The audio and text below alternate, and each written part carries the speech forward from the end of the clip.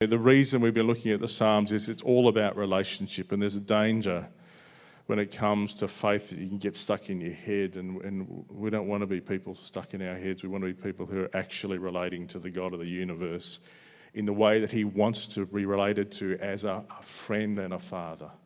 He wants relationship. And today we've taken a journey. All the Psalms have had different themes. Today we're going to talk about what it means to experience grace in the midst of deep tragedy and even death. Have you ever felt like that something happened that derailed your whole life? Have you ever felt like something happened that derailed your whole life?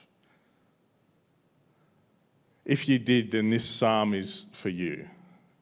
And if you haven't yet, that's great. But there are going to be times in your life, chances are, where you will experience disorientation, where things are broken and painful, where you experience tragedy. One English novelist said, "Youth is life as yet untouched by tragedy." Youth is life as yet untouched by tragedy. So if your life is so far untouched by tragedy, this psalm probably won't make a lot of sense for you. But if you've had really difficult moments in your life, this psalm is for you. It starts with these beautiful, faith-filled words. "I love the Lord, for he heard my voice. He heard my cry for mercy. Because he turned his ear to me, I will call on him as long as I live." We start to understand how faith-filled these words are when you read the next few verses. And only the people who can identify with these next two verses, who for whom these verse 3 and 4 explain or somehow cast light on your actual experience, only people who can relate to verses 3 and 4 will really understand what this psalm is about. The cords of death entangled me. The anguish of the grave came over me. I was overcome by distress and sorrow.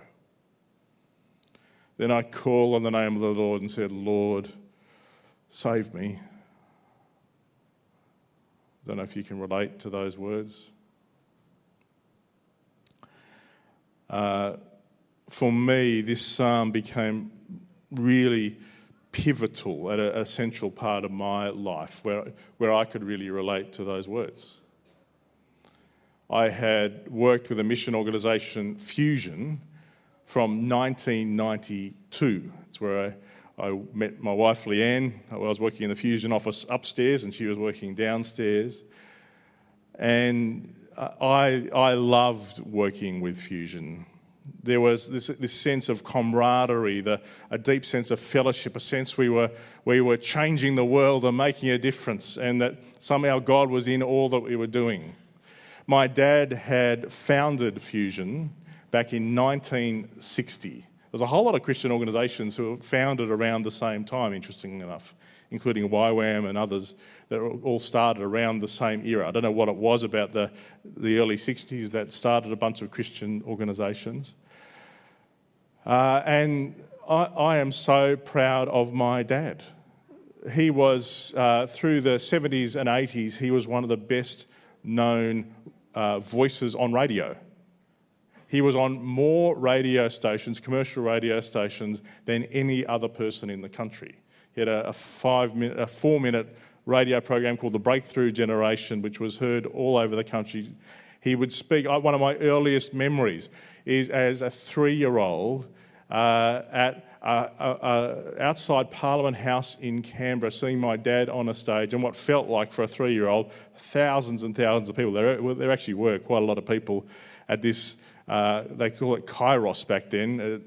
An evangelistic thing. That's the first time my dad worked with John Smith and a bunch of other guys that sort of would be in each other's orbit for the 70s and 80s. my dad led hundreds and hundreds and hundreds of people to faith. And there are people in our church who talk about the significance of hearing my dad speak for their lives in an ongoing way. But in 2009, my dad had been talking about wanting to retire for a number of years. And he'd actually been using the phrase, I want to land this jumbo jet, I want to be able to retire. But it was like he wasn't able to do it simply. And in the end, he had to retire quickly and in a very kind of messy way and in a very painful kind of way. And I, along with 4 other guys, stepped in to try and hold this movement which had, in the course of the last 10 years, from around 1999 to the year 2009, had grown from just being in Australia to being in 14 different countries. I stepped in with 3 other guys to try and hold it together through a much messier transition than anybody wanted. And gee, it was difficult.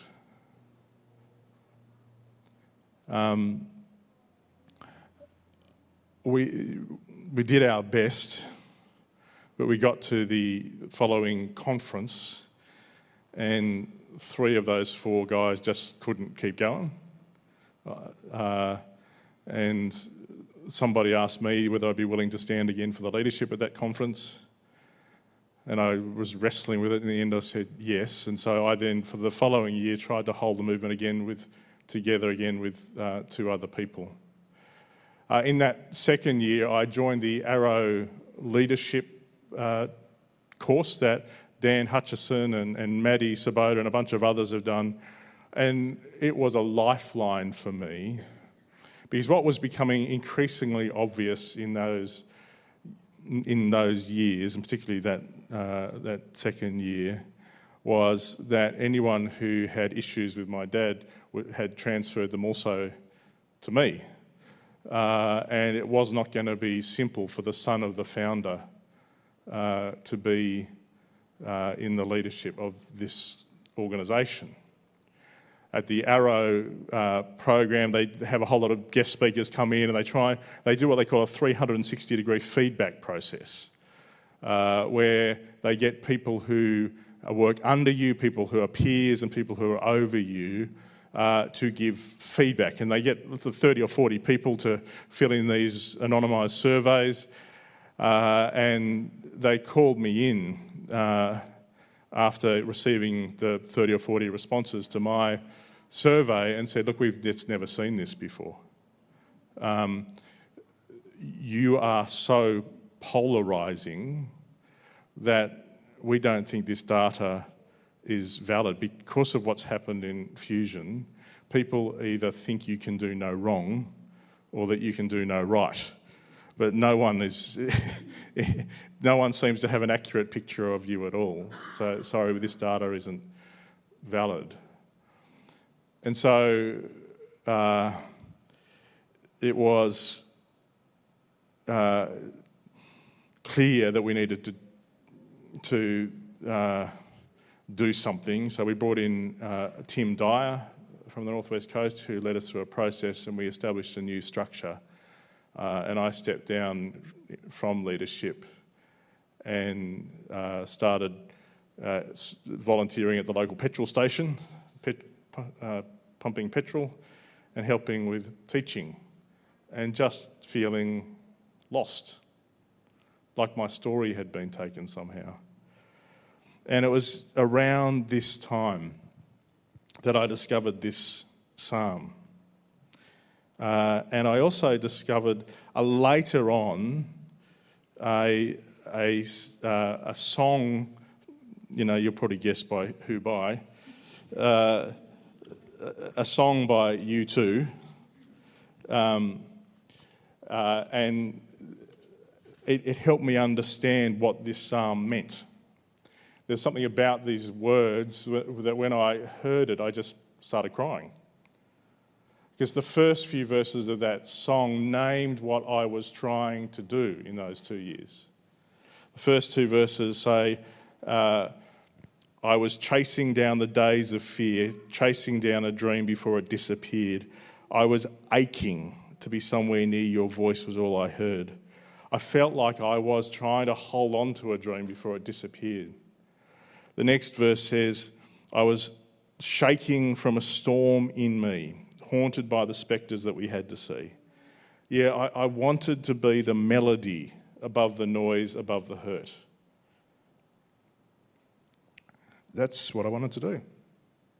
Somehow, and it felt like all these people who I loved so deeply, and it felt like all of a sudden everything was falling apart around the world, and particularly in Australia. I just wanted to be the melody above the noise. I wanted to point people back to Jesus and say, it's okay. But I found there's nothing I could do to help. I couldn't do it. I don't know if sometimes when things feel like they're falling apart, you just want to fix it. I don't know if you've experienced that, and there's nothing more powerless than wanting to fix something that's hurting everybody around you, and you can't do it. So, one of the things that I learnt pretty quickly about, and this psalm taught me, is God, in the moments of darkness, God hears when you cry out. Verse 5, the Lord is gracious and righteous. Our God is full of compassion. The Lord protects the unwary. When I was brought low, he saved me. Return to your rest, my soul, for the Lord has been good to you. For you, Lord, have delivered me from death, my eyes from tears, my feet from stumbling, that I may walk before the Lord in the land of the living. In the Message, it puts it this way. Up against it, I didn't know which way to turn. Then I called out to God for help. Please, God, I cried out, save my life. God is gracious. It's he who makes things right. Our most compassionate God takes the side of the helpless. When I was at the end of my rope, he saved me. When I was at the end of my rope, he saved me. Have you experienced what it's like to be at the end of your rope?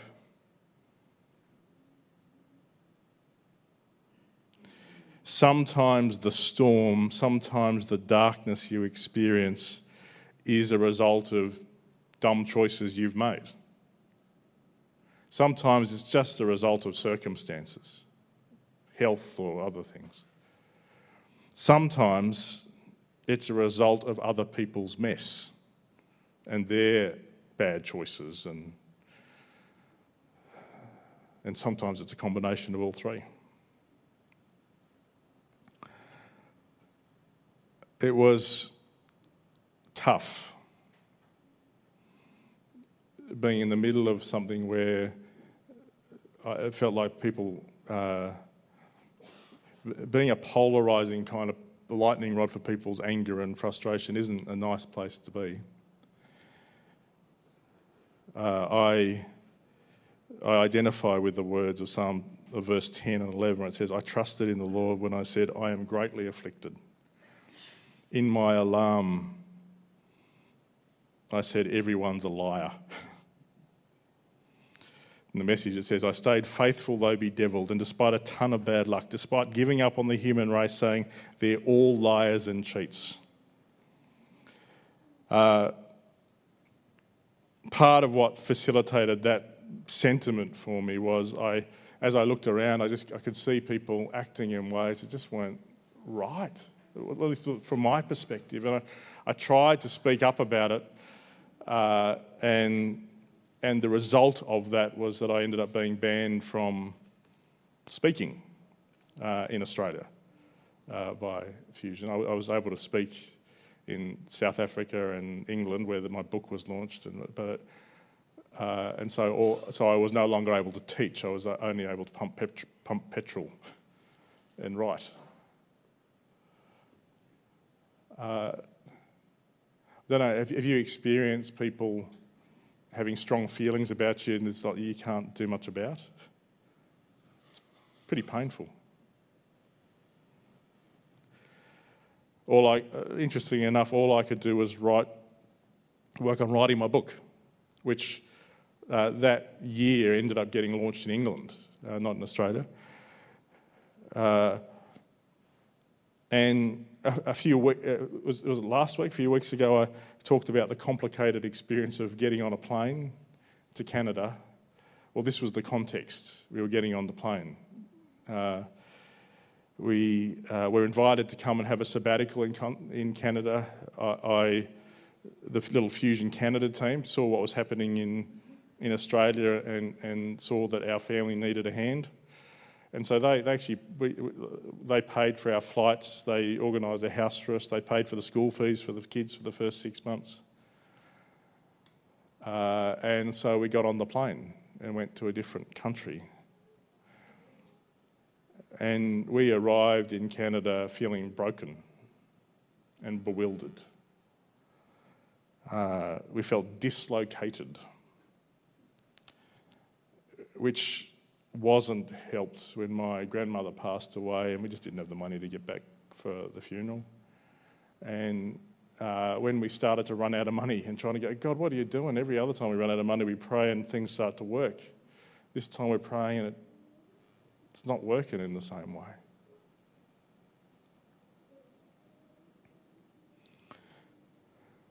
Winston Churchill said, when you're going through hell, keep going. Winston Churchill said, when you're going through hell, keep going. I need you to hear this.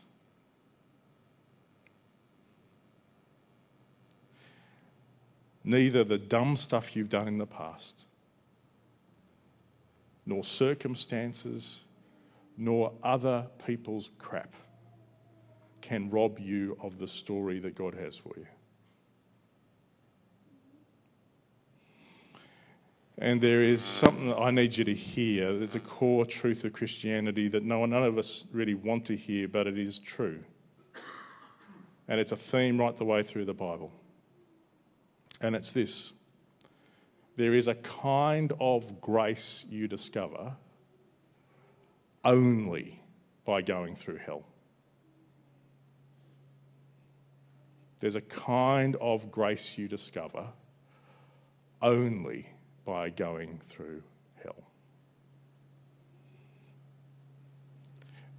You start to understand the profound weight of Romans 8:28, where Paul writes, and we know that in all things God works for the good of those who love him and who've been called according to his purpose.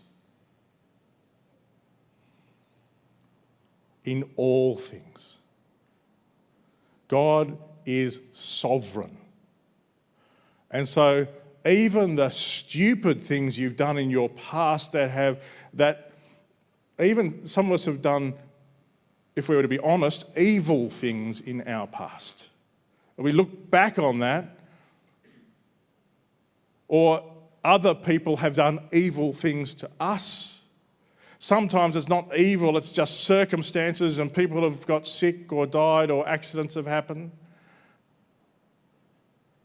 Somehow the truth of our gospel, the truth of the cross, is that all things work together for good for those who are in Christ Jesus and called according to his plan. Or to quote the theologian Bono again, grace makes beauty out of ugly things. We are, as the psalmist says, invited to fulfill our promises to God no matter what circumstances or other people are doing. We are invited to fulfill our promises to God no matter what circumstances or other people are doing. Verse 12, What shall I return to the Lord for all his goodness to me? I'll lift the cup of salvation and call on the name of the Lord. I will fulfill my vows to the Lord in the presence of all his people. Or in the Message, I'll complete what I promised God I'd do. And I'll do it together with his people. The assumption of the psalm is, in order for you to be faithful, you need his people. The lie of our world is your faith is about you retiring to a little somewhere and, bringing in good sermons on YouTube or reading an inspirational book or a verse of the day or something, and it's all about you and God. I was lost, but I needed God's people to remind me. And we get this haunting little verse here. Precious in the sight of the Lord is the death of his faithful servants. Precious in the sight of the Lord is the death of his faithful servants. Ultimately, life has a 100% mortality rate. Ultimately, 100% of us are going to die. But also, there are times where it's going to feel like you're dying. And we are invited to live lives that demonstrate the truth that life is found on the other side of death. There's a cheap and phony kind of Christianity that says, just do A, B, C, D, and you won't have to face death. Everything will go the way your ego wants it to go. It's a lie. Sometimes the right paths are the valley of the shadow of death. Just 2 weeks before he was no longer with us, Pete Clark wrote, I'd rather be in the valley of the shadow of death with Jesus than on a mountaintop without him.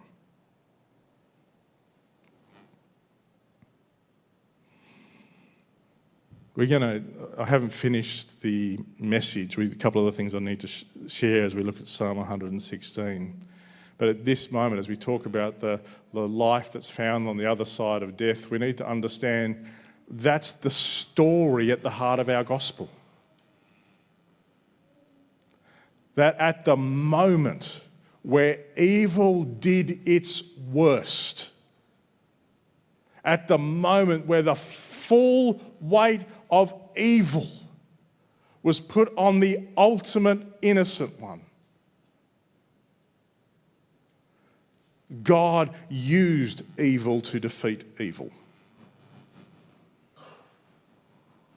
The cross is the ultimate judo move.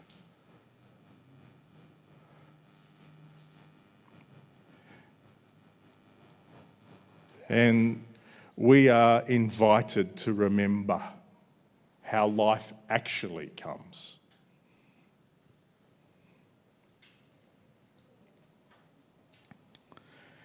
In 1 Corinthians 10, Paul writes, is not the cup of thanksgiving for which we give thanks a participation in the blood of Christ? And is not the bread that we break a participation in the body of Christ? You may think there are moments where you are hard done by. You may think there are moments where other people don't understand.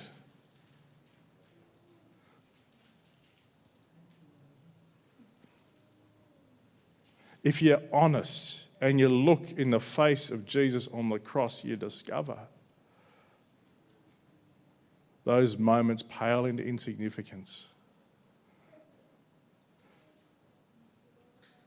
As you look in the face of the one who has died so that death no longer gets to be the final answer, so that evil no longer gets to write your story for you. So before we read the next part of the psalm, I just want to take a moment just to give thanks for this little symbol. And if you're at home, I invite you to get a bit of bread or a cookie and join us for this. And Jesus, we just want to say, we don't fully understand. Look, if we're to be honest, we don't want to go through hard stuff. If we're to be honest, Jesus, we don't want to go through hard stuff. But our hard stuff pales into insignificance for what this cost and the life you brought and the grace that means that death doesn't win. And we don't fully understand what Paul means where he says we get to participate in your death on that cross. But Jesus, as we come now, sometimes, and some of us a bit broken, without the answers, as we come now,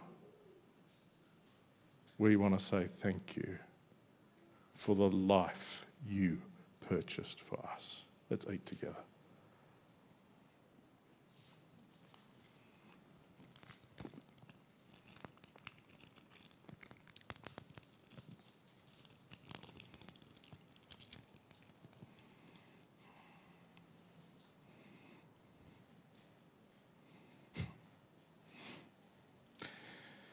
And Jesus, we acknowledge that there have been lots of times where we've felt stressed, we've felt misunderstood, it's been difficult, but we haven't sweated blood like you sweated blood. We weren't betrayed in the same way you were betrayed. We've been betrayed, many of us, but not in the same way. And we didn't hang on a cross like you hung on a cross. You came so that we might have life. And your blood became a new covenant, a new way of relating to God, that somehow Satan doing his worst was actually what God used to bring the best. Again, Jesus, we don't know, we can hardly glimpse what this means. But again, we just want to say thank you. Thank you for your body broken for us. Thank you for your blood given for us. Let's drink together.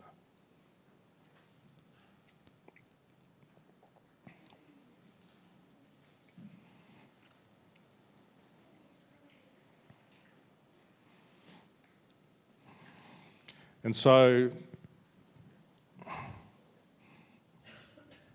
that cross that we come back to week after week, that cross that shows us the path to life also shows us the path of life. We would like a life without any pain or suffering, wouldn't we? That's why we tend to want to skip over the things that Jesus says over and over again. He says it in every gospel. He says it in some a couple of times. Here's an example, Mark 8. Whoever wants to be my disciple must deny themselves and take up their cross and follow me. For whoever wants to save their life will lose it, and whoever loses their life for me and for the gospel will save it. I don't know how to tell you this. And if I'm to be honest, there's a big part of me that wishes it wasn't true.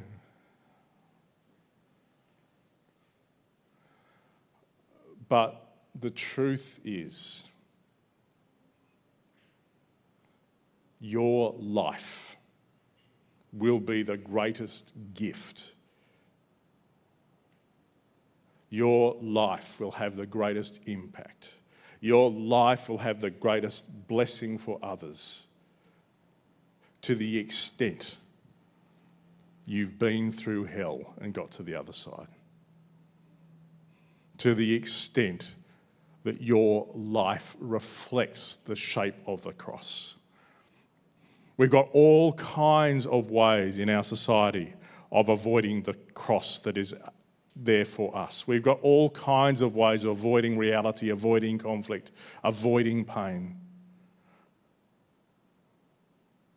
But Jesus says, will you just stop fighting me? And it's not superficial, this stuff. And it's not like, I wish I could tell you, you get through a tough moment and then all of a sudden everything's fixed. You don't get like fast forward moments. Life is still a journey. You hit moments that are kind of like a bottom, and then sometimes you start to find your way out. But it's always going to be a journey. As a result of running out of money, Leanne and I would take long journeys and talk and pray, and I felt like God may be saying it might be time to work in a church, which was not what I planned at all. I had part of the reason we went to Canada is that I started studying my Masters in Theological Studies, which was a real gift, and feeling like I was being put back together. But and we'll tell you the story more one day, but it really did feel like God created a specific job that was uniquely shaped for me, with a team of people who were just a gift to me, and a team of people who believed in me. And Canada for us was a healing journey. But we needed a fair bit of healing, and we still carry scars. But I still remember the moment, there's a bunch of team people over there talking, and I remember this profound sadness as I thought, oh no, they're gossiping about me again. And then I had to realise, no, they weren't. that my past coloured the way I experienced working with people, and I ended up having to relearn how to trust people again.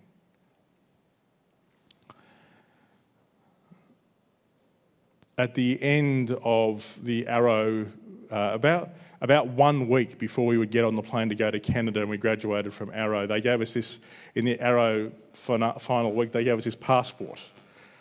And it says, anything to surrender or anything to declare. And you had to write down what you thought God was saying. Under anything to surrender, I wrote, I need to leave behind a lack of self-confidence and the bruises that hold me back from relationship and trusting God. And there I've got a quote from Psalm 116 from the Message where it says, I stayed faithful, though bedevilled, and despite a ton of bad luck, despite giving up on the human race, saying they're all liars and cheats. And under anything to declare, a long time before I ever thought I'd end up being a pastor, I wrote, I am called to trust God, to help the people in the pews find their place in God's mission, to be a catalyst. And again, a quote from Psalm 116, I'll complete what I promised God I would do, and I'll do it together with his people.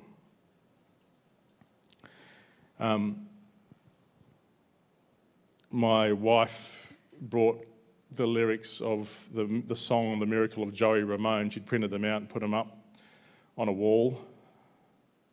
And I read you the first few verses. These are how the song finishes. I woke up at the moment when the miracle occurred. I heard a song that made some sense out of the world. Everything I ever lost. Now has been returned in the most beautiful sound I've ever heard. The refrain is, we can hear you, we can hear you. And he goes on, I woke up at the moment when the miracle occurred. I get so many things I don't deserve, which is what grace is. All the stolen voices will someday be returned. The most beautiful sound I've ever heard. And then the last bits of the song are, your voices will be heard. Your voices will be heard. Psalm 116 comes to a crescendo as David, or it's not David, the psalmist writes, Truly I am your servant, Lord. I serve you just as my mother did. You've freed me from the chains. I will sacrifice a thank offering to you and call on the name of the Lord. I will fulfill my vows to the Lord in the presence of all these people, in the courts of the house of the Lord, in your midst, Jerusalem. Praise the Lord. Or again, this is in the Message. What can I give back to God for all the blessings he's poured out on me? I'll lift high the cup of salvation, a toast to God. I'll pray in the name of God. I'll complete what I promised God I'd do, and I'd do it together with his people. When they arrive at the gates of death, God welcomes those who love him. Oh God, here I am, your servant, your faithful servant. Set me free for your service. I'm ready to offer the thanksgiving sacrifice and pray in the name of God, and I'll complete what I promised God I would do, and I will do it in company with his people. You need to hear this. There is a lie Satan wants you to believe. That the dark moments of your life have stolen your story. Satan doesn't have a right because of that cross. Satan doesn't have a right to steal your story.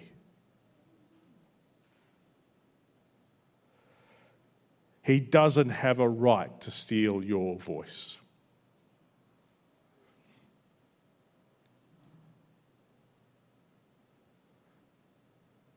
Too many of us buy the lie. The only power Satan has over us is the power we give him. Somehow,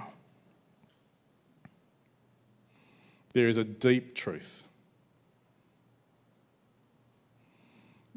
that Paul talks about in 2 Corinthians 12, where Paul says, I've got this part of my life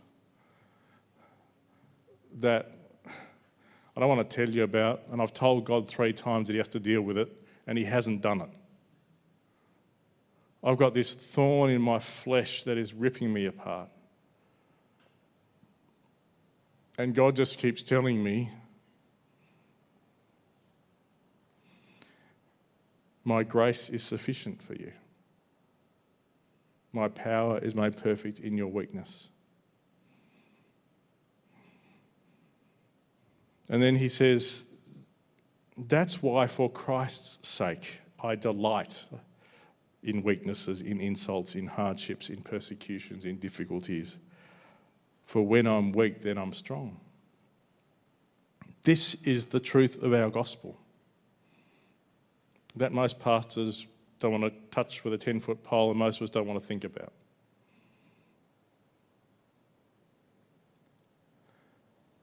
That it is your dark spots, your weaknesses, your failings,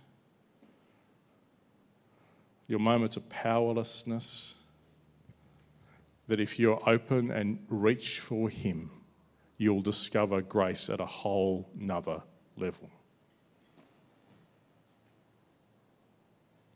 And that somehow God's power is made perfect in our weakness. We have this false kind of Christianity that says you've got to be able to put on the act. That somehow if you're a bit broken, there's something wrong and you can't actually be a Christian. Welcome to the fellowship of the broken. The people who know they need Jesus. And I got to say, I wouldn't wish some of the experiences, I've only touched on the surface, I wouldn't wish some of the experiences we had on anybody, on my worst enemy. But I am here to tell you, I am so much freer than I ever would have been had I not been through some of that horrible stuff. I am much more me than I would have been had I not been through that horrible stuff. Like I said, I don't want anybody to go through horrible stuff. But the truth is, all things work together for good for those who are in Christ Jesus and called according to his plan. And the more you run from the horrible stuff or pretend it's not real, the less Jesus is able to work in your life.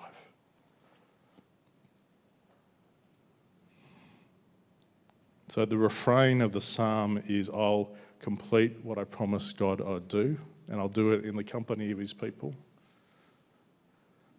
Let's be a bunch of people who know they need Jesus, who have the guts to hang on when everything in them is screaming to give up, and trust his grace that turns up in the valley of the shadow of death.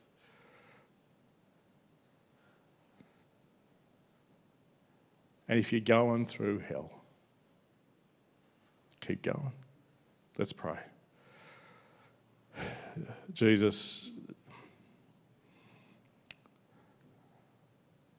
we acknowledge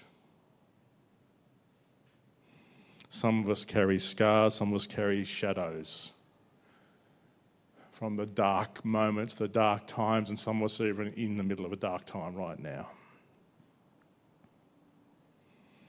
Thank you that you promise to be with us in the darkness.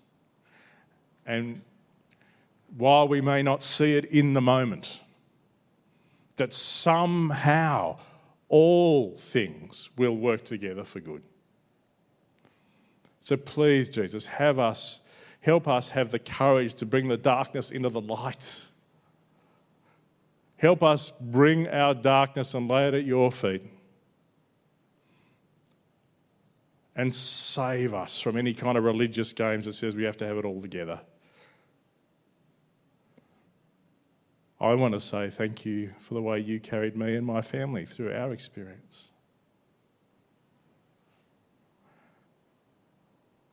And I just pray that for any of my brothers and sisters right now who are feeling like they are in their own dark place, that they would know your comfort and carrying. And that all of us would have the courage to say, we will complete what we promised you to do, and we'll do it in the company of your people. We ask this in your name. Amen.